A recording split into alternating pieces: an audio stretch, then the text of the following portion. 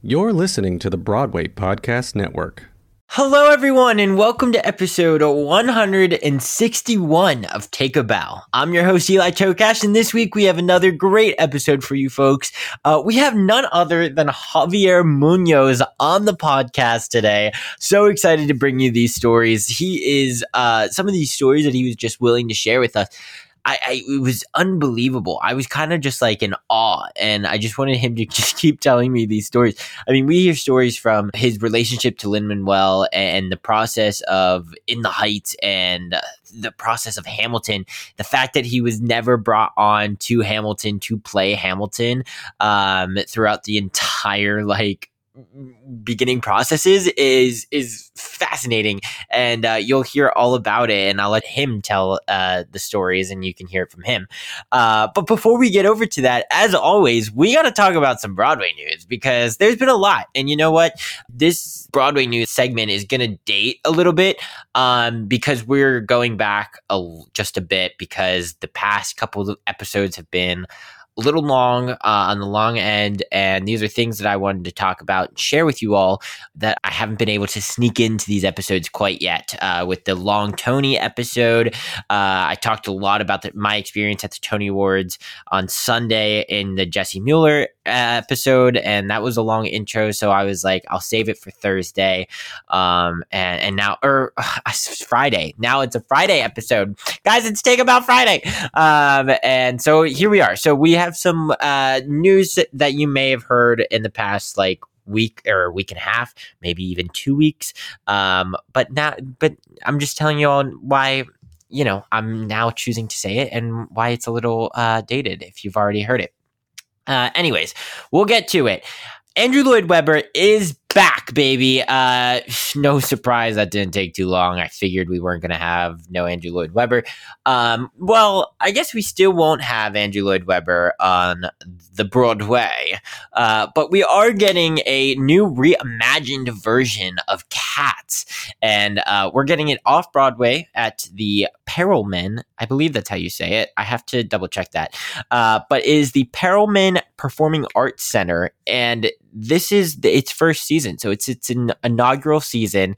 We're getting a reimagined version of it. It's going to be like ballroom inspired version of Cats.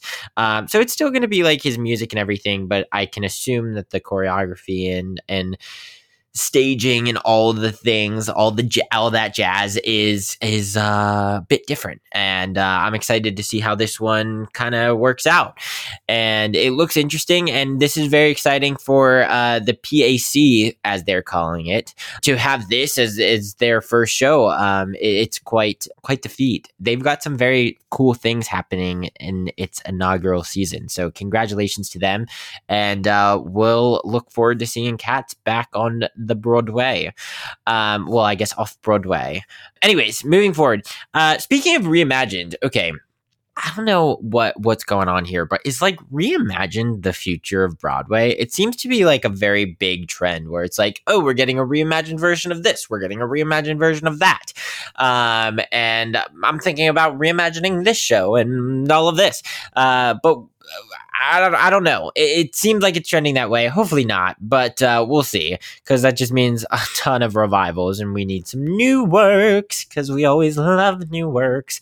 But with that being said, Diana the Musical is getting a reimagined version of their sensation that was on Broadway for about a month or so, and that's going to be happening in London in the West End, starring Cara Young and Billy Eugene Jones and J.O. Saunders.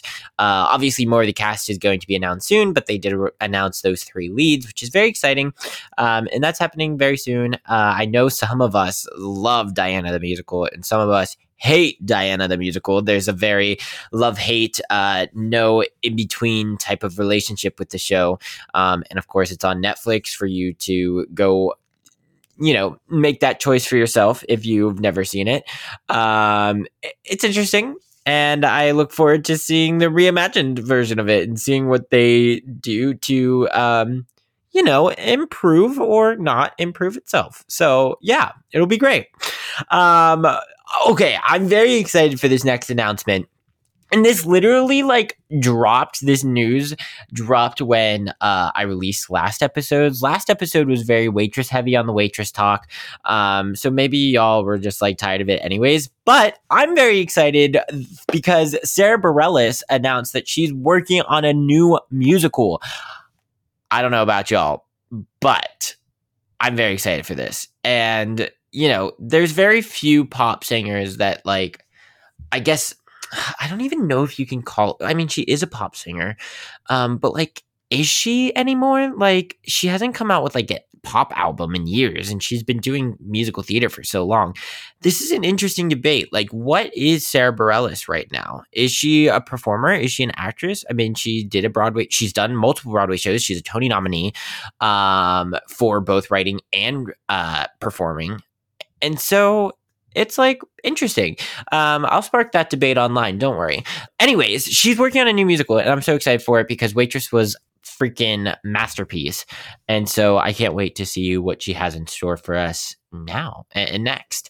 But no date on when that's gonna happen. I just know it's in the works.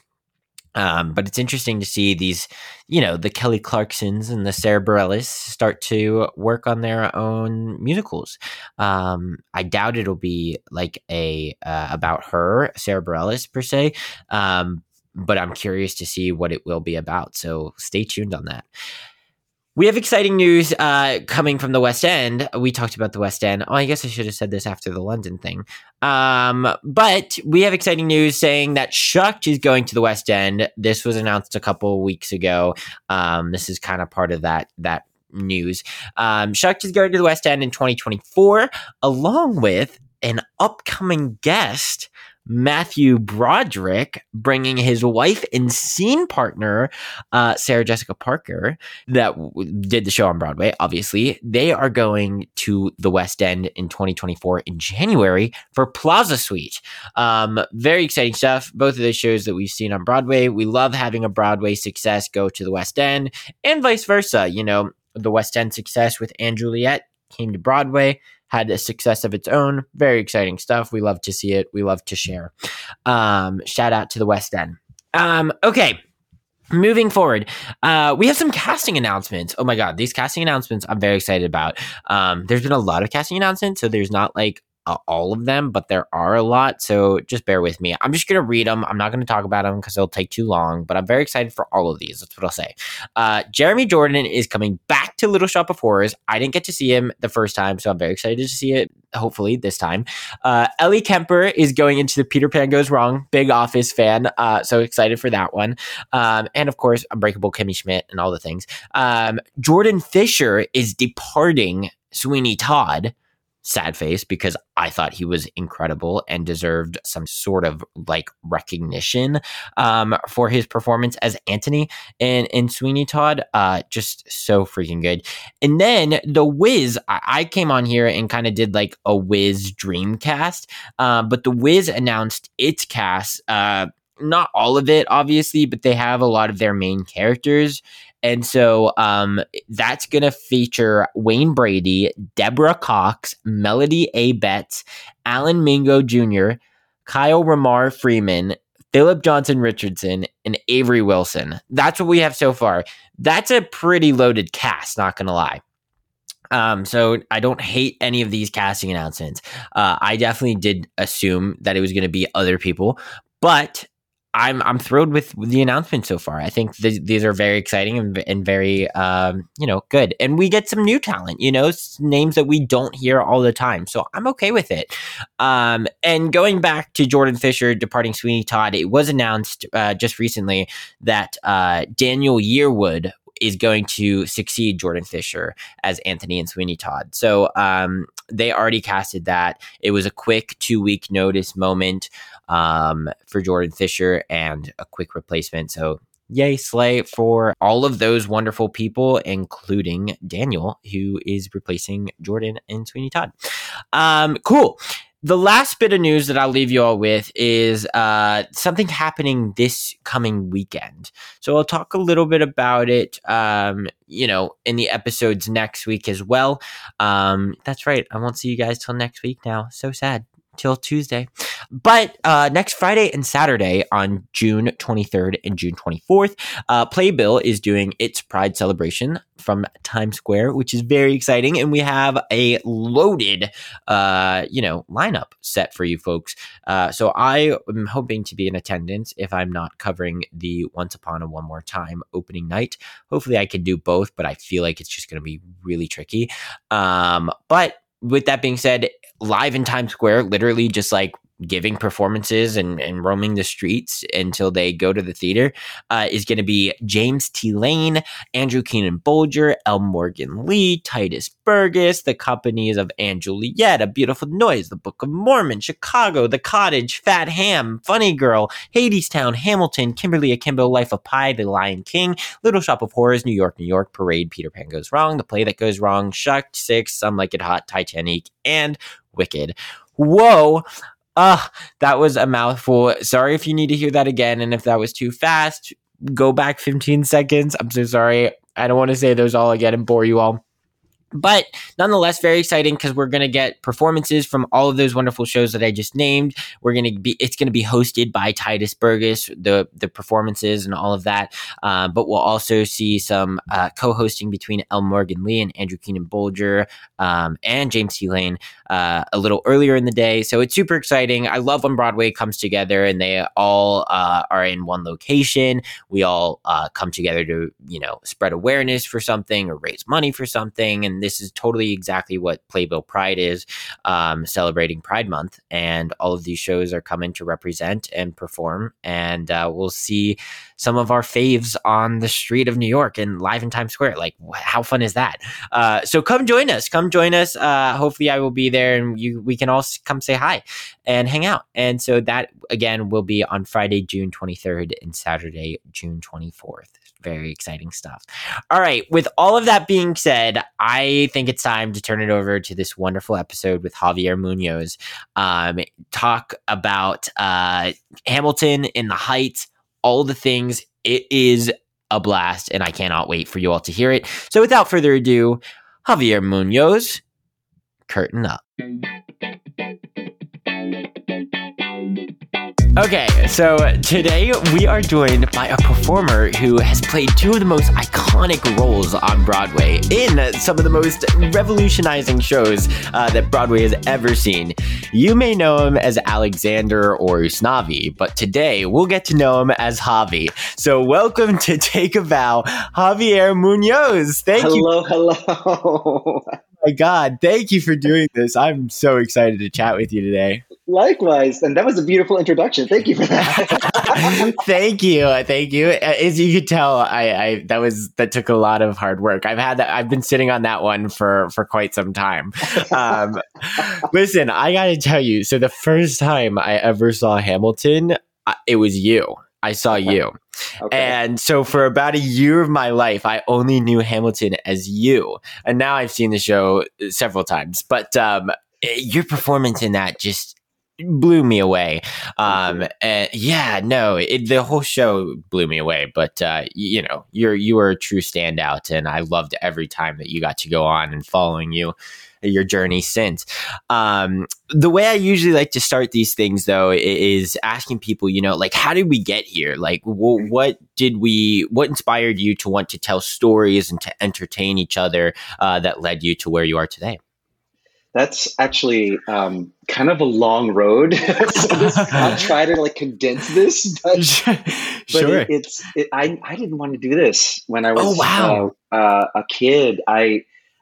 Everyone in my family has a creative streak, but no one pursued it professionally. Wow. So, I had musicians, dancers, singers, everybody had something, visual arts, but I didn't have an example of someone pursuing this professionally.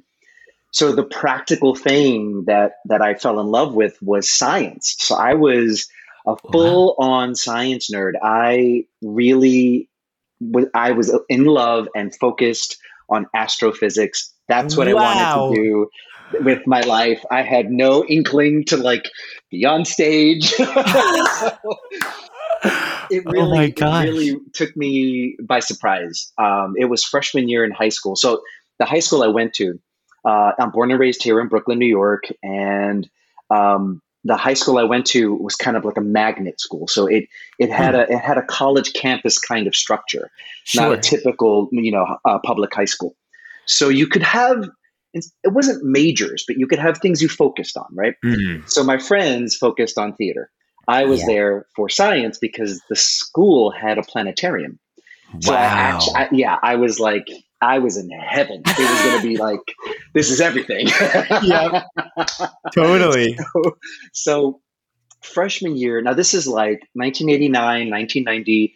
Brooklyn's a way tougher neighborhood than it is now. Oh. And so the kind of street strategy was you made sure you were in a group, right? Mm-hmm. Strength in numbers, never by yourself, right? Totally. So after school, the school buses and everything were just chaotic. So I opted to go to the library after school every day, do my homework, do projects, and wait until the library closed, which is when my friends got out of rehearsal. So I would meet them at rehearsal, and then we'd like take, a parent would pick us up, or we all take the bus home together, or, it was safe. It was way safer to do that. So plus I got all my work done and I got home and I had the night off. I was like, no, homework's done. Right? That is the best feeling. It was a good strategy. Yeah. So, the way that the theater was set up is there was this, huge lobby, and then the theater doors, and then the big, auditorium stage, everything. Mm-hmm. So I always waited in the lobby. I never went in. And it was just this random day. It was, the first half of freshman year. And I just thought, what, I'm going to sneak in and just take a peek and see what's going on. I'll be quiet and respectful. I snuck into the theater. I sat in the back. The house lights were dark. They were teching. Uh-huh. So my friends are on stage in costume. They're stop and go. They're doing Sun in the Morning, Moon at Night. Man, you get your gun. Oh my God. And I'm sitting in the back, and I'm just watching this process and this thing, and I'm like, why am I not doing this? This looks cool. And it was so, that moment is so clear in my memory. I can remember where I was sitting, exactly what I could see. I can remember, like, it's since memorized. I remember the air. I remember the feeling I had inside when I was watching it. And I literally, it was like something clicked, and I was like, why am I not doing this? So the next musical was The King and I. Oh. And I auditioned for The King and I get cast as an Amazon guard. Period. So I have no lines. I don't sing a note. And I'm absolutely certain that this is what I want to do with the rest of my life. It was no question. Science was gone. Wow. This is what I was going to do. And thus began this struggle with my family about switching gears, because none of them were about it. It was just not practical. Oh, wow. But yeah, that was the sort of launch, I guess. Sure. And then one of my acting teachers, who's still in my life, this teacher still comes to see everything I do. Oh, Scott Martin is his name, and he's one of the most amazing influences in my life. And he, senior year, he was directing Sweeney Todd, and I was cast as Sweeney. Oh, period. And it was it was awesome, and it was my last, show in high school. He had a former student who had become an agent. And he called this student to come see me in the show. And so about a month before graduating, this agent comes to see me. We meet. He calls me in for a meeting. He's with the Fifi Osgood agency, which at the time was like the top under 18 agency in theater and film and everything here in New York City. Oh, interesting. And they signed me. So a month before graduating, I had my first agent. Wow. All thanks to this teacher, who really believed in me to this day. And so that really changed my family's idea of like, oh, wait, he's serious about this. He really wants to do this. But they didn't know that no one had a clue how to support me. Oh, so I was learning by the seat of my pants, really getting my butt kicked when I was like 17, 18 and walking into auditions, and like, I didn't have audition material. I didn't know what that was. And like, just scrambling to like get, myself in a good position. But that's the real start at 17. Wow, that's amazing. And it's kind of like, I mean, not really late, but it is like a late starter, I guess, like after like midway through high school. And to have the success that you've had, it's quite extraordinary, truly. Yes. So, I mean, obviously theater is still a part of your life. Is science at all still a part of your life? Do you still do that stuff or are interested in any of it? I mean, yes, there's that part of my brain. It works kind of overtime because to me, it absolutely, theater and performing and science are the same mind for me. Oh, right. So like if I have a theory that I want to investigate and I'm going to take the pieces apart to look at them and ask the questions. It's the same thing when you're sitting there with a character in a script. You're just taking the pieces apart and looking at all the elements and making sense of it and asking questions. And so I don't feel like I function any differently. But science is it's like a light hobby now. Okay. I definitely like left it in the past. But I can't help but gravitate towards it. I'm a sci-fi fan. I love science. I'm reading all the magazines still. So, yeah. You a big superhero guy? Oh, unfortunately so. I love it. That's amazing. It's two of your favorite things, science and entertainment. Exactly. What can you do? Okay, so starting a petition, Javier to play a superhero. We're going to manifest it. We're going to manifest it. Come on. Yes. Trust me, we will too. As theater fans, we will take it. That's incredible. So talk to me about, eventually through, I don't know, years go by, I guess, and out of high school. And eventually, you get to be a part of one of the most iconic shows on Broadway, such as In the Heights. And you played Usnavi. You didn't play, whatever you said, the Amazon guard. Amazon guard, right. You had some lines in this one. Just a little bit more. What was that like? Do you remember taking your first bow on Broadway? I mean, what was that like for you? Yes. So, okay. So there's again, another lengthy explanation here. Yeah. Because the dynamic between Lynn and I is born creating In the Heights. Wow. So our friendship is born and how we create together is born. And they're very different things, right? Our friendship is what grounds us and roots us. Like, we're the two kids in class that the teacher needs to separate. You know what I'm saying? That's the foundation of us. And then I love it. You cut to us professionally. And I think because of our friendship there, we can do something that can only be done between he and I. I've never seen anyone have this kind of dynamic ever in a room, but we create the character together.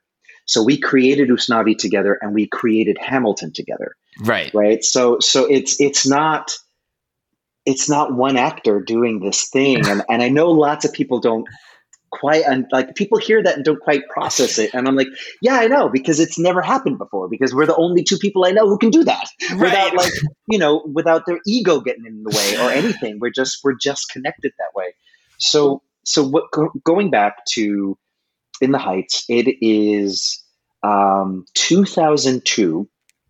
And I've been living in San Francisco and I moved back to New York.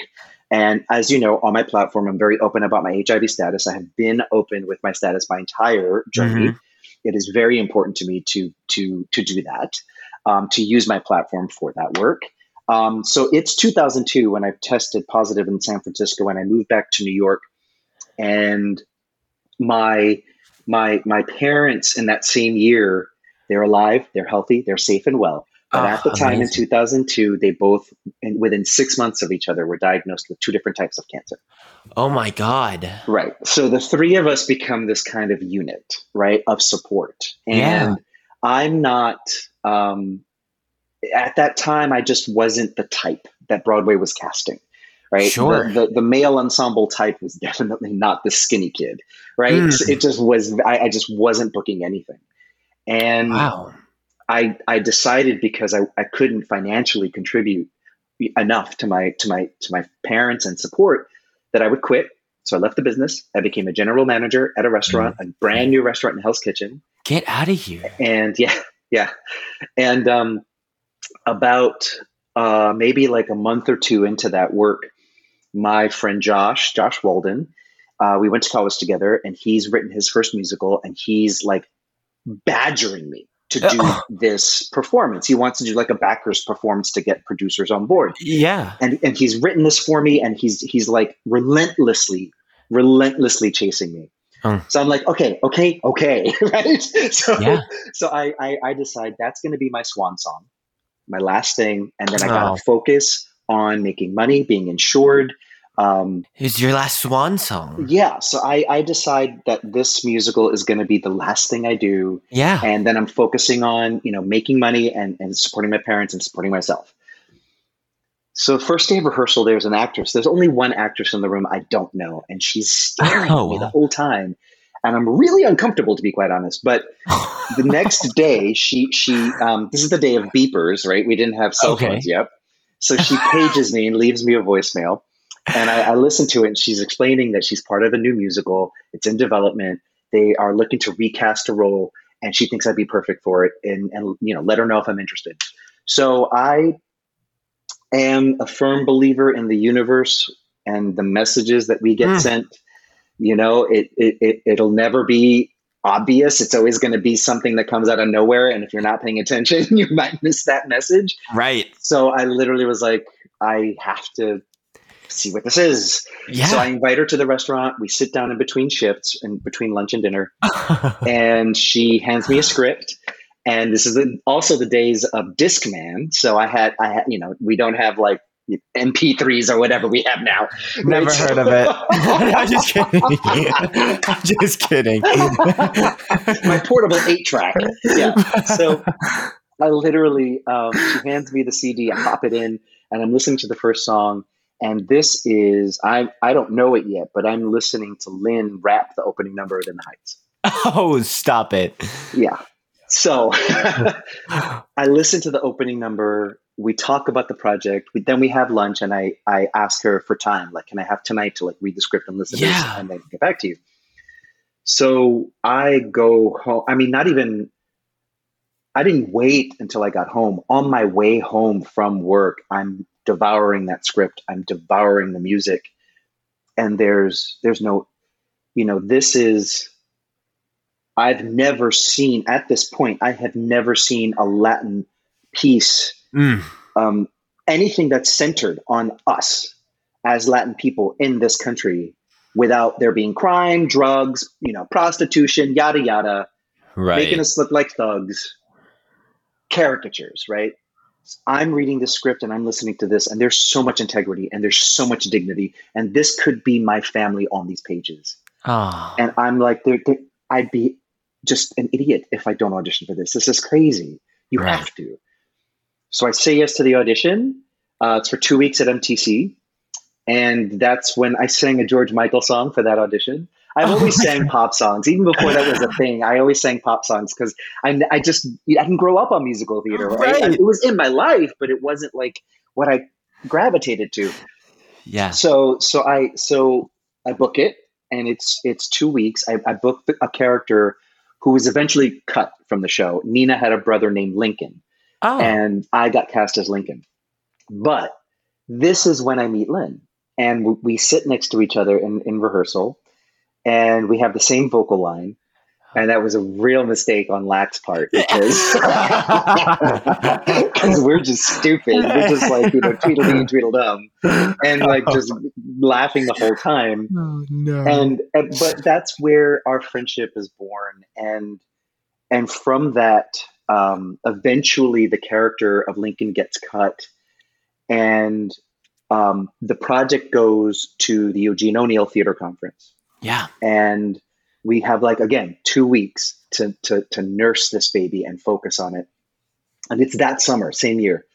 And this is 2005 now. So this is right. So this is I came back in 2002, 2005 is when I'm meeting Lynn. Right. And I I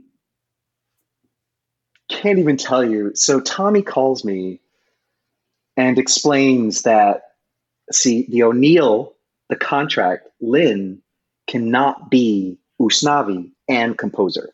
He can only be composer. Wow. No one has played Usnavi besides Lynn up until this point. Kiara, the book writer, has the idea to audition me for it. So Tommy calls me. I'm on tour. Tommy calls me. I'm in Arizona, to be quite honest, when he calls me.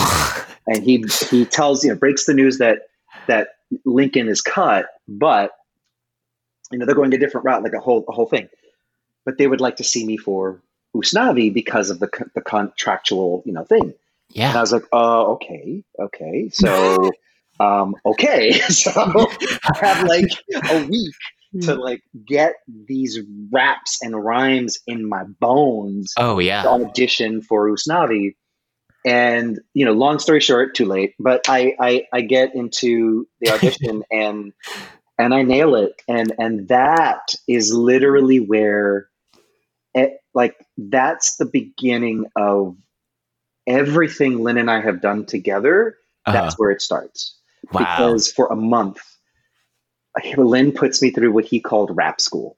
Rap school. So, this is the best.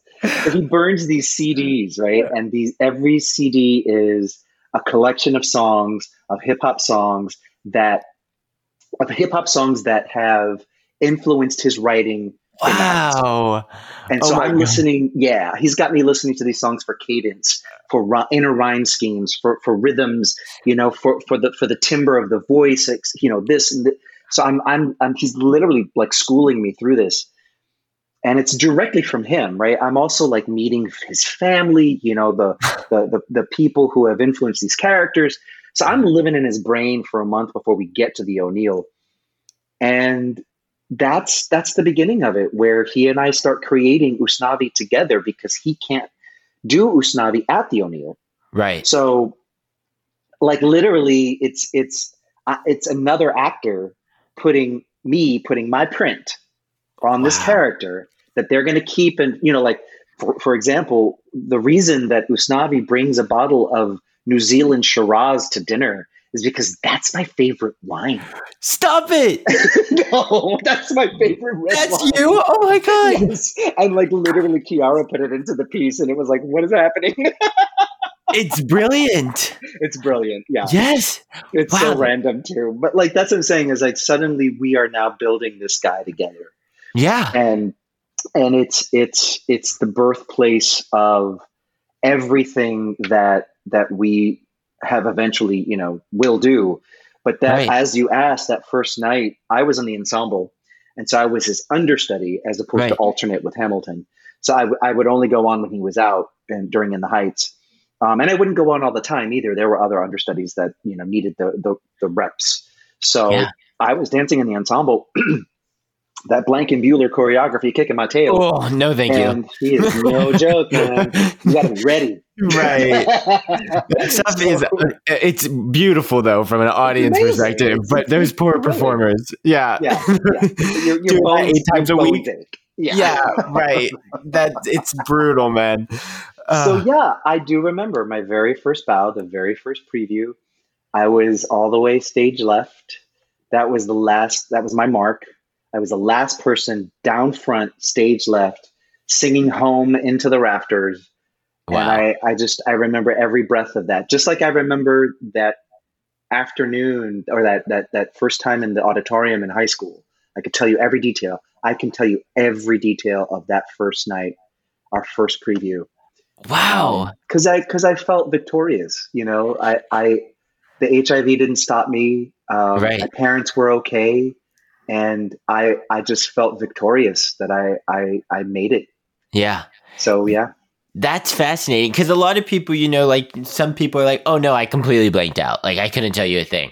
So the fact that you were actually able to like be present with yourself is pretty amazing and cool to hear. I have so many questions coming out of that. Go for it, First of all, how do I get that Lin-Manuel disc? Because I would love to know who influenced him. No, no. But it's like it's his work is so brilliant, and he's like that's such a cool experience for you. But I've got to really ask you, like, your parents going through what they were going through, and even yourself with HIV and everything.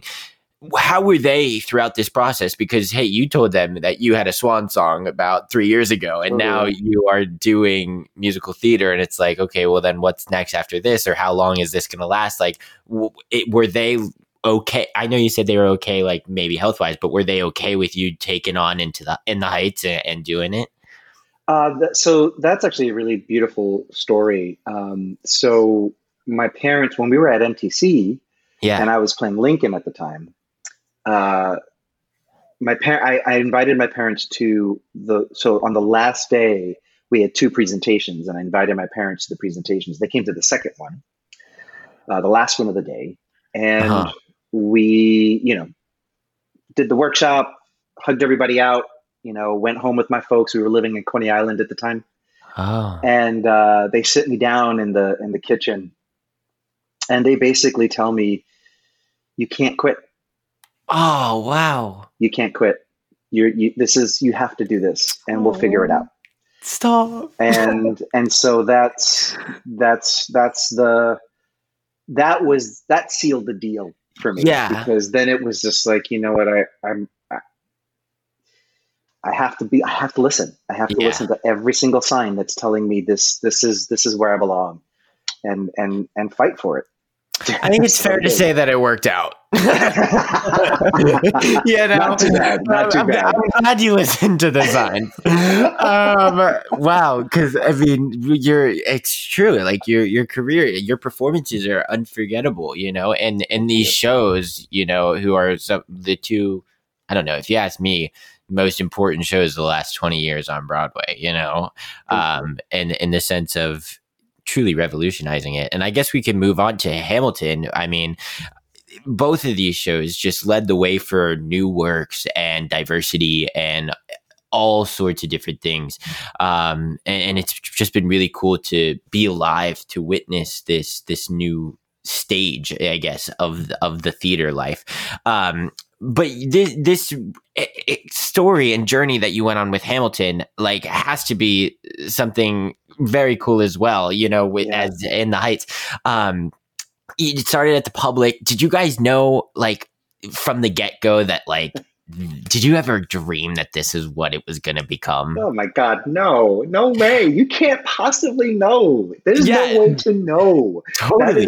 That is like, that there are so many random factors that have to be in place for something like this to happen. And it's not just about the work that you're doing. It's, this particular piece coming out when it did, and the political climate that it did in this time that we were in. I mean, it all fell into place. Even social media was starting to really get find its strength and its importance and its relevance in our society. It didn't, Twitter was nothing before that, right? It's so there are so many things at play. Yeah, with Hamilton that aligned, that were just like, here we go. Okay. It's so true. So listen, I was in Pippin on Broadway, and I had the same hair/wig call for as Ariana DeBose. So Ari comes down, and she's getting her wig on, and I'm getting my bald cap on, and she's going, I think I'm gonna put in my notice. And I was like, what do you mean? And she was like, I got approached to do this show. It's a little show called Hamilton. It's kind of weird, it's about the historic founding father, it's different. I was like, and then come to find out, like, what it is and what it becomes. I'm like, what? Like, she totally was so nonchalant about it, and totally was like, yeah, because we didn't know. I think I'm gonna do it. We had no idea. It's incredible. But that, I mean, you put a group of people in a room of that caliber. I mean, that original company was, I mean, I don't know if there's ever been a cast like that on Broadway ever before, it's truly incredible that to collaborate with those type of peoples and such high-end performers had to be so fulfilling and so rewarding to see that success come through. What was the process like in the rehearsal room and being able to learn? Because those people, like good actors, can only make you a better actor, Correct. That is absolutely correct. And this was another really long journey. Yeah. So, I mean, Lin pitched his idea for the musical to the author of the book while I was still performing Usnavi. So he literally came in one day and asked me to like bolt out of the dressing room so he could use the dressing room to talk to Ron Chernow, and pitched the idea to him. I was like, yep, you got it. Right. So I put my stuff in stage management so I could just like change, grab my stuff and just get out of there. So like it starts there, and that was like 2000, either 9 or 10, I think 9. And I mean, my first time in the room, Lin was writing. He was so inspired. Obviously, Ron said yes, and I just remember my first time in the room was a workshop. Obviously a workshop. There was me, Chris, Seth, Lin. There was like one other person, and it was like 6 songs. And Lack was at the piano, and we were just like, it was called the Hamilton mixtape. We didn't even know what it was. And we were just like, making music. We're just like the handful of us just in a room making music together. And love it. And then, cut to over time, then Tommy's involved and Kiara's coming in to like watch and give, powwow with and collaborate with Lin. The character of Lawrence was being written for me. And so as we're developing this first act, that's really, and it makes the most sense because the connection between Hamilton and Lawrence in the actual piece, it really, like, you couldn't have anything easier than me and Lin doing that, given our friendship. It just made sense. And totally. So when it was a one act, it all made sense. It was really great. But then we started, and, everybody was coming. It was always a different combination of people. David was in there a handful of times, and then Leslie was there, and then he wasn't there, and then Pippa was there, and she wasn't there, and I'm trying to think. Ari was there at one point. And that's actually where I meet Ari. So people are ebbing and flowing in the room. It's based on availability. Lin's just churning out material, so you never know who you're going to be in the room with at any given time. It's sort of all over the place. Nick Christopher is there for some time. We're all just sort of ebbing and flowing. And Lin and Tommy start to devise Act 2, and the sort of mechanism is going to be the friends that surrounded Hamilton in Act 1 become his nemesis, if you will, in Act 2. With the exception of Lawrence becoming his son, Philip. So, cut to the very, Lin, I remember Lin sending me a voicemail that was, he was like, brush up on your French because you have to count in French. My God. The countdown. I was like, okay, got it. No problem. Yeah. Love it. Yeah. So there was, but that very first day where we start to dip into Act 2, I'm standing at, Lin and I are face to face, standing at music stands. We're going through Blow Them All Away. And I'm taller than Lin. I've got gray in my beard. And I'm looking outside of myself at the moment and thinking, this makes no sense. I cannot be his son. Like this, I'm older than Lin. There's nothing about this dynamic. I don't think I'm a terrible actor, but I can't make myself small enough to be his kid. I don't know. I don't have that. There's only so much I can do. It just doesn't make sense, And to that end, Andrew Chappelle covered everybody in the show. Yeah. And so every time he went on for Philip and he would stand, and he's this giant guy, it always got a laugh, and he had to play into it because it was like, he's Show not, must go on. like, we got to do it. Yeah. Yeah. Like that's what, but knowing that it didn't work. I felt like I had egg on my face, and Tommy and I got to talking, and it was just decided like you got to go with a younger actor. You got to go with somebody else. Yeah. Thus, Anthony Ramos comes into the project as Lawrence Phillip, and I leave the project. Wow. Yeah, I go to OSF. I do my first season at OSF, and then I miss the official lab. I miss all that stuff. But then what we have is this period of time where Lynn's about to have his first kid. We're about to go start rehearsals for the public. I get my offer for the public, and it's very much like we're getting the band back together, right? Like Chris is there, Seth is there, John is there, I'm there. It's like, oh shoot, this is like in the Heights part 2. Okay, cool. It's just a reunion. Exactly. But that's really where I feel like the work begins, right? Because this is now that we're going to the public, this is everything you've just asked about when you're around these other great artists and actors, how that affects your work. A lot of these folks had no idea that I was involved with the project from the get. They didn't know who I was. So, and I didn't want to come in proving anything either. It was, I just knew that the room would not be prepared for what it's like for me and Lynn to work with each other. Oh my gosh. 2 actors who are sharing a role and creating a role together. No one in that room. And it was very true. I would have conversations with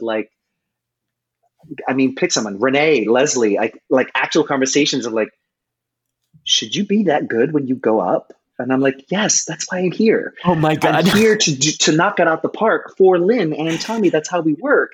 And like, and folks just like adjusting, like, I don't understand what this is. And it's like, this is how we work. And you've never seen it before. Like you've never seen it before. This is unique to he and I. And so that's really where the meat and potatoes of the process really happen, because we are digging into these moments, trying to make them move, trying to, how does it sound, and really, raising the stakes.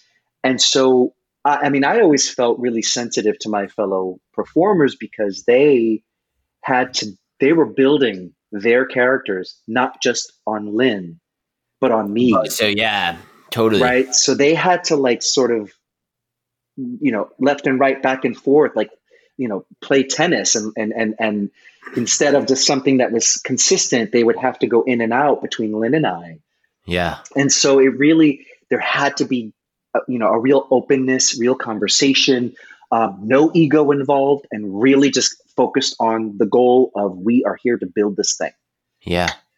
That has to be something really cool to be a part of, because a lot of times when you play an understudy or a standby or an alternate or whatever it is, the creative team, when you're mounting a show, they really focus on the one who's going to play it every night or the majority of nights. Yes. And so to have that experience, I'm sure you couldn't have that experience because Lynn was on the other side of the table as well. So I'm sure he wanted to watch it and try to watch it from that point of view. So to be able to, have your first performance, you felt prepared, or way prepared.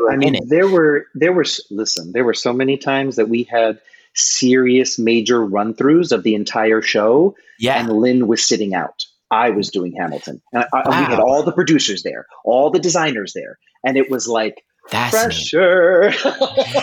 Because listen, I've had 160 of these episodes. I've gotten probably in every episode that I didn't even get a put in the first time I went on for this role, So it's great to hear that you got this opportunity, because especially because it's Hamilton. Like Alexander Hamilton barely leaves the stage, it's named after him. But that's so freaking cool. That whole process must have been awesome. And the fact that it's just a bunch of friends coming together is really what boils down. It's probably like you're doing like a backyard play for your parents, type of thing. And it doesn't even feel like there's pressure, I guess, because you're just having fun and you're creating something really special. It's got to be such a cool thing. Well, it was beautiful. It was really beautiful. A lot of work, but really beautiful. Absolutely. And it totally translates to the audience, and you can just tell how much fun you guys had and are having, every time you guys are performing. Truly. Yes. It's incredible. Well, I want to talk to you because both of these shows, I talked about it a little bit before, but both of these shows, Hamilton and The Heights, revolutionized Broadway in so many ways and in their own different ways. And besides from this new kind of composition that Lin wrote, what can you kind of say? What else was it that really made these shows stand out? Besides the rapping and like what to the meat and bones, when we boil it down, was it that you really think put it over the edge? I think when it comes to In the Heights, mm-hmm.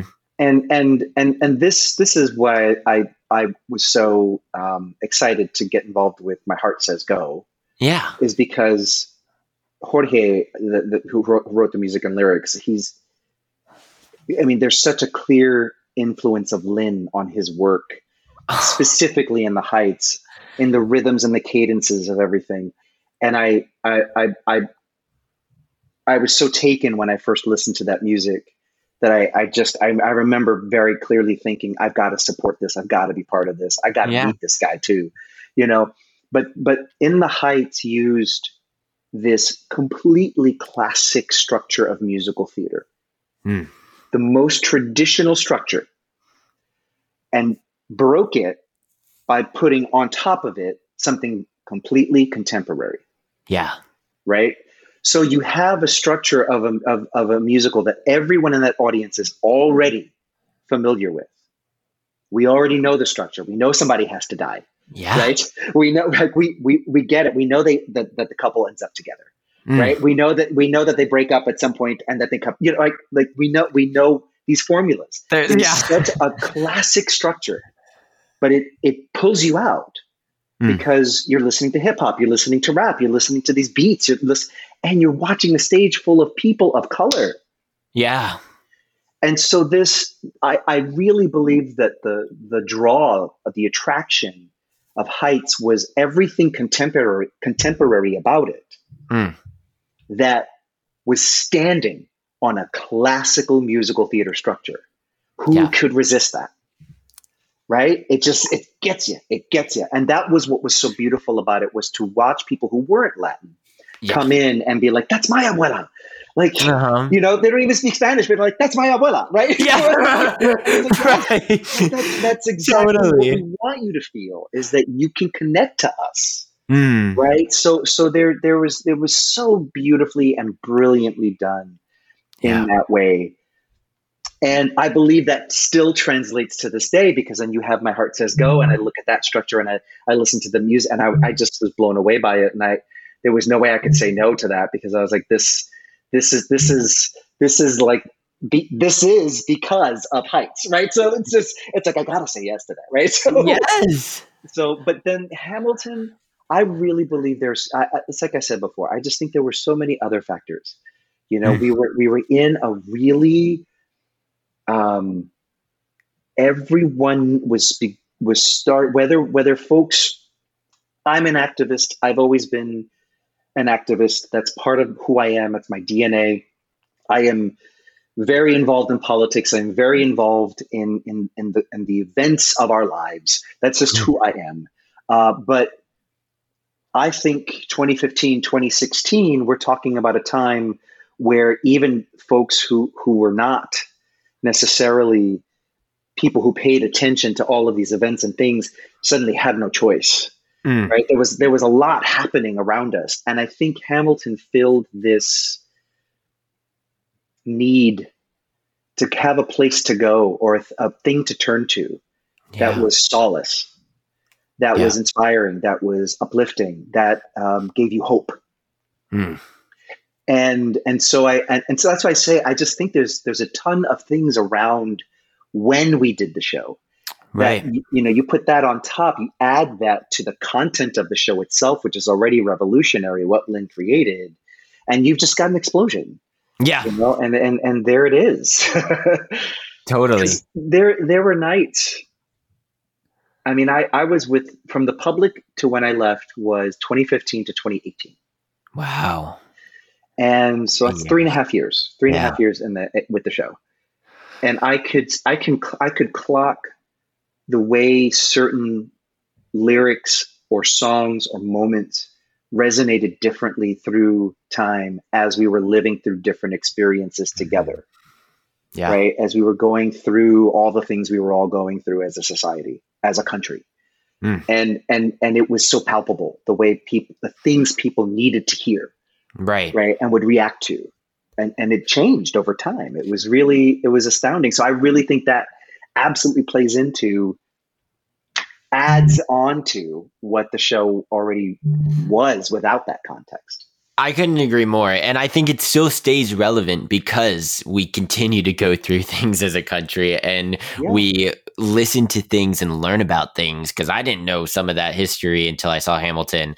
And that's my own country. Like, it's just like, totally. I just didn't know it. And I felt like so ashamed. But to go through what they were going through hundreds and hundreds of years ago, of what this story is based on, and when this story is based, to do it today, it's just like, how are we still going through it's like really shows how history repeats itself, and how as soon as we think that we have a step we've moved forward or whatever, it's like, oh no, we do we really, like, we're pulled back, type of thing. And but it's cool to see and escape into the theater and kind of view it in that way, and not just be depressed about it in my room, That's what I mean. Folks came for that comfort. Yeah, totally. And to experience it with a packed house every night. Sold out performances. Thank goodness. Literally. But I mention all these things because I totally agree with you. My Heart Says Go is influenced by, in the Heights, you can totally hear styles of Lynn in this work, in this new work that you have worked on just recently, in this cast album for My Heart Says Go, with so many incredible artists on Broadway. Talk to me about it, because how did this come about? How did you get a part of this process? Your songs in this album have been on repeat. Yours and Jesse Mueller's. I'm just literally, Father versus Son, so beautiful. Heat of the Moment. I mean, all of these songs are just incredible. I loved it, and I loved your performance and your voice, so I could listen to it forever. Yeah. Thank you. Yeah. That's very kind. Thank you. Of course. This was bonkers. I had a random day. Yeah. We were in such an odd time in our industry in terms of like what's being produced, what's not being produced, what's working, what's not happening. Is this project, like, we're in such a weird limbo. So I had one of those days where it was just like nothing. There was nothing on my schedule, and I had just finished a handful of little things, and so I was like, hey, if nothing's on my schedule, I'm chilling out, right? So I turned on the TV, and I was laying on the couch, and I was like, I'm chilling. And the email came in, and it was a direct offer. And when I get direct offers, I don't take that lightly at all, because that says to me that this is a creative team that completely trusts me with this, that they're offering it to me, right? So I really I take my time to really process, is this something that I can bring my best to for them or not? And so I open the music, and I listened to the first track, and I listened to the Jorge rap, and I didn't get maybe 30 seconds in before I emailed back yes. Oh. I was immediately transported back to my bedroom in Coney Island when we were doing the MTC 2-week workshop of In the Heights. Yeah. Lynn would send us, audio files of the new music or changes to music. And I would just sit at my desk, which was facing the window, and I would have my earphones in, and I'm listening to Lynn and practicing my music. Oh my gosh. And listening to that for just those seconds of the first track of My Heart Says Go, I was transported back there. And I just thought, I have to know who this kid is. I have to support him. I have to say yes to this. This is like universe knocking on my window. I have to. Yeah. And I'm so glad I did, because I mean, what a trip to play the dad this time. Yeah. And, it's kind of awesome. It really is kind of awesome. I love aging. I'm not even going to lie. I love the Oh, process. good. It's a beautiful feeling to like still be here and alive and healthy and well. And so like, the beauty of playing the dad this time was really awesome. And what a journey he gets to take in this. He's from a place of such love for his son. He just fails to see the human being his son is. Right. Because he's so scared. He's so worried. He just wants so much for his kid. That's love. Yeah. But it's overshadowed by fear. And it takes him so long to just see the humanity of his own child, which I think is a journey we all take with our parents, is like how to see them as human beings. Real. And so I think that's a beautiful journey that's written here. And I'm madly in love with the music. I am madly in love with this music. I just felt so lucky I got to sing this stuff. And Matt and Jorge and the whole team, just beautiful. And every voice on this is just dumb. Oh my God. Like, I just was like, these singers, these people. It's not fair. Yeah. It's incredible. Yeah. But it's like I don't know, you got stars, like their names, for a reason because they're so talented. But you're so right. Like literally the second I listened to these songs, I was just like, oh my God, like every 3 minutes take you on its own little journey. And there's no script. We're not seeing this on stage or anything. Like we're just literally hearing this in our ears. And the fact that it's able to do what it does is quite impressive. And I guess that's a tribute to Jorge and his incredible work that he's done with this. But yeah, no, the music just blows me away every time I listen. I chills, It truly, like, it's just so beautiful. And your work with it, you could tell each of you in that recording studio were really going through it. You weren't just singing a song to sing a song. You were really trying to tell his story that he was trying to portray. And it's really beautiful. So congratulations on that. And I can't wait to see like what comes next for that project, because I think there's absolutely a future with My Heart Says Go. So for anyone that wants to listen to it, you can check it out on any of the music streaming platforms, Apple Music, Spotify, whatever you listen. There's CDs on Broadway Records.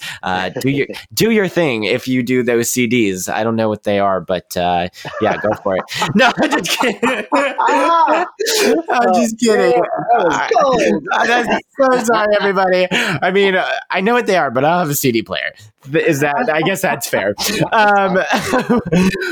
Javi, thank you so much. I mean, this has been an absolute treat. Your story is just so beautiful. So I appreciate you coming on here today and sharing it with us and kind of taking us through your journeys with those shows and everything that you've gone through. Life's kind of thrown a bunch of shit at you, and you've been able to continue to prevail and walk through it all and break through it all. So it's really inspiring. So I appreciate you and sharing that with us today. That means so much. Thank you so much for that, truly. Yeah, absolutely. Thank you. You have so much to take a bow for. Awesome. Thank you. Thank you. Take a bow, Javier Muñoz. Oh my gosh. That was that was so cool for me. Again, like I saw Hamilton, and I'll never forget this because like low-key, I was a little sad, like Lin-Manuel Miranda. I was like, Hamilton's so expensive. I don't know if I'll ever get the chance to see it again. All of that stuff was going through my head, and I got the tickets for Christmas, literally one singular ticket to go by myself. And Javi was on, and I was like, oh no, Lin is out type of thing. But Javier stepped onto that stage, and like I became starstruck. Like he was phenomenal in the role of Hamilton, and to hear that he was brought on to not do Hamilton originally and to be his son, like I can't imagine him being his son. Like I can't imagine him being anyone else. Like I couldn't imagine him being Lafayette or any of these guys, like I solely think of Javi as Hamilton, and that includes like, the first time seeing Lin, I was kind of like, whoa, I was confused because I was like, I knew it only as Javier. And I became this big fan of Javier Muñoz.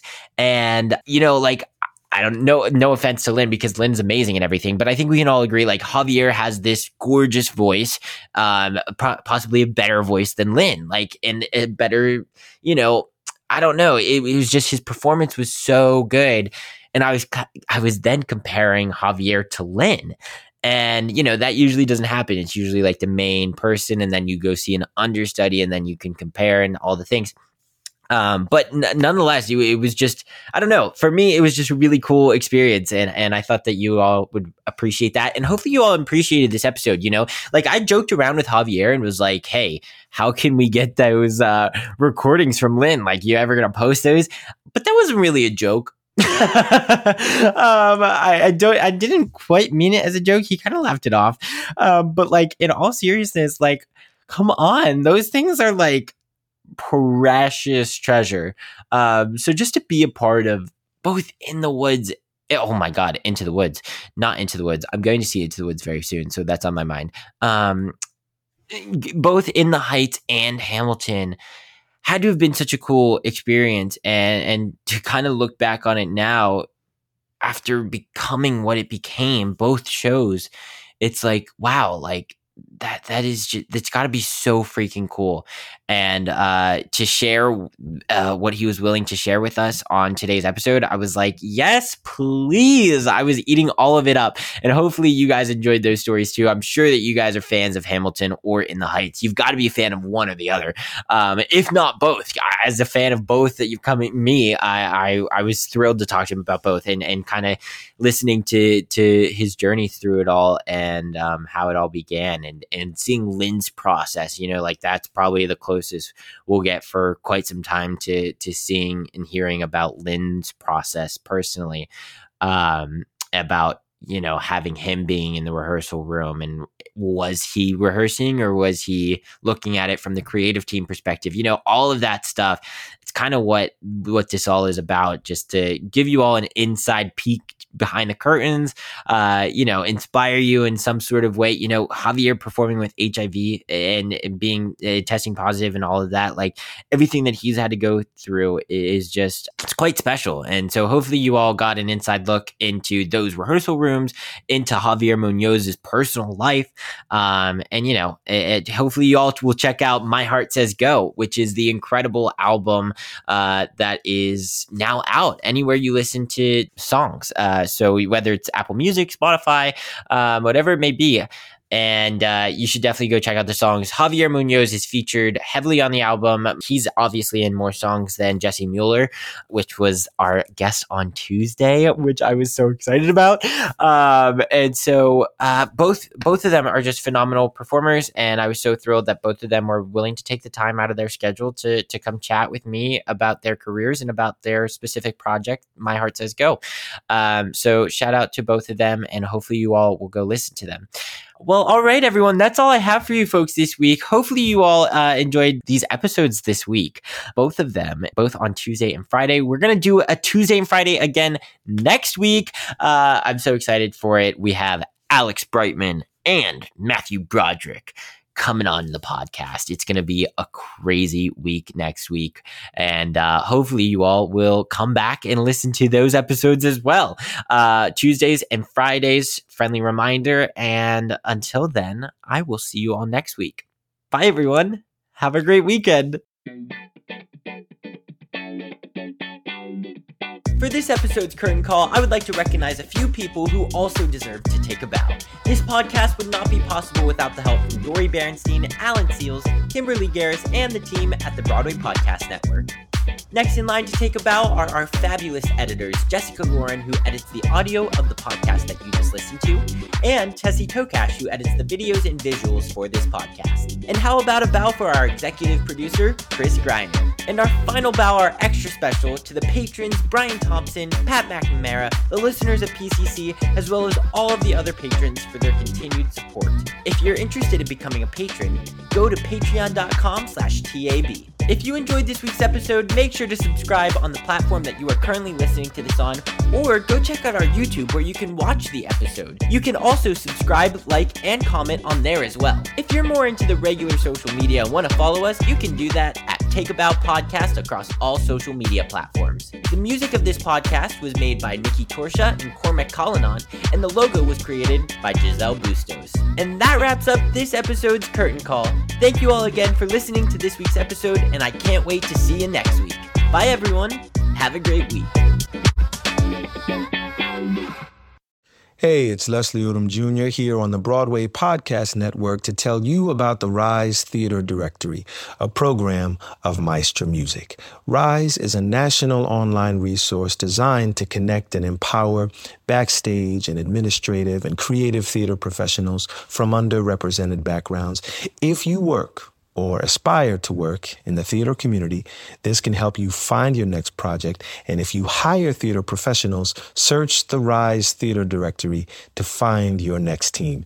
Create your profile now and get more information by visiting risetheater.org. That's theater with an RERISETHEATRE.org, because only together we rise.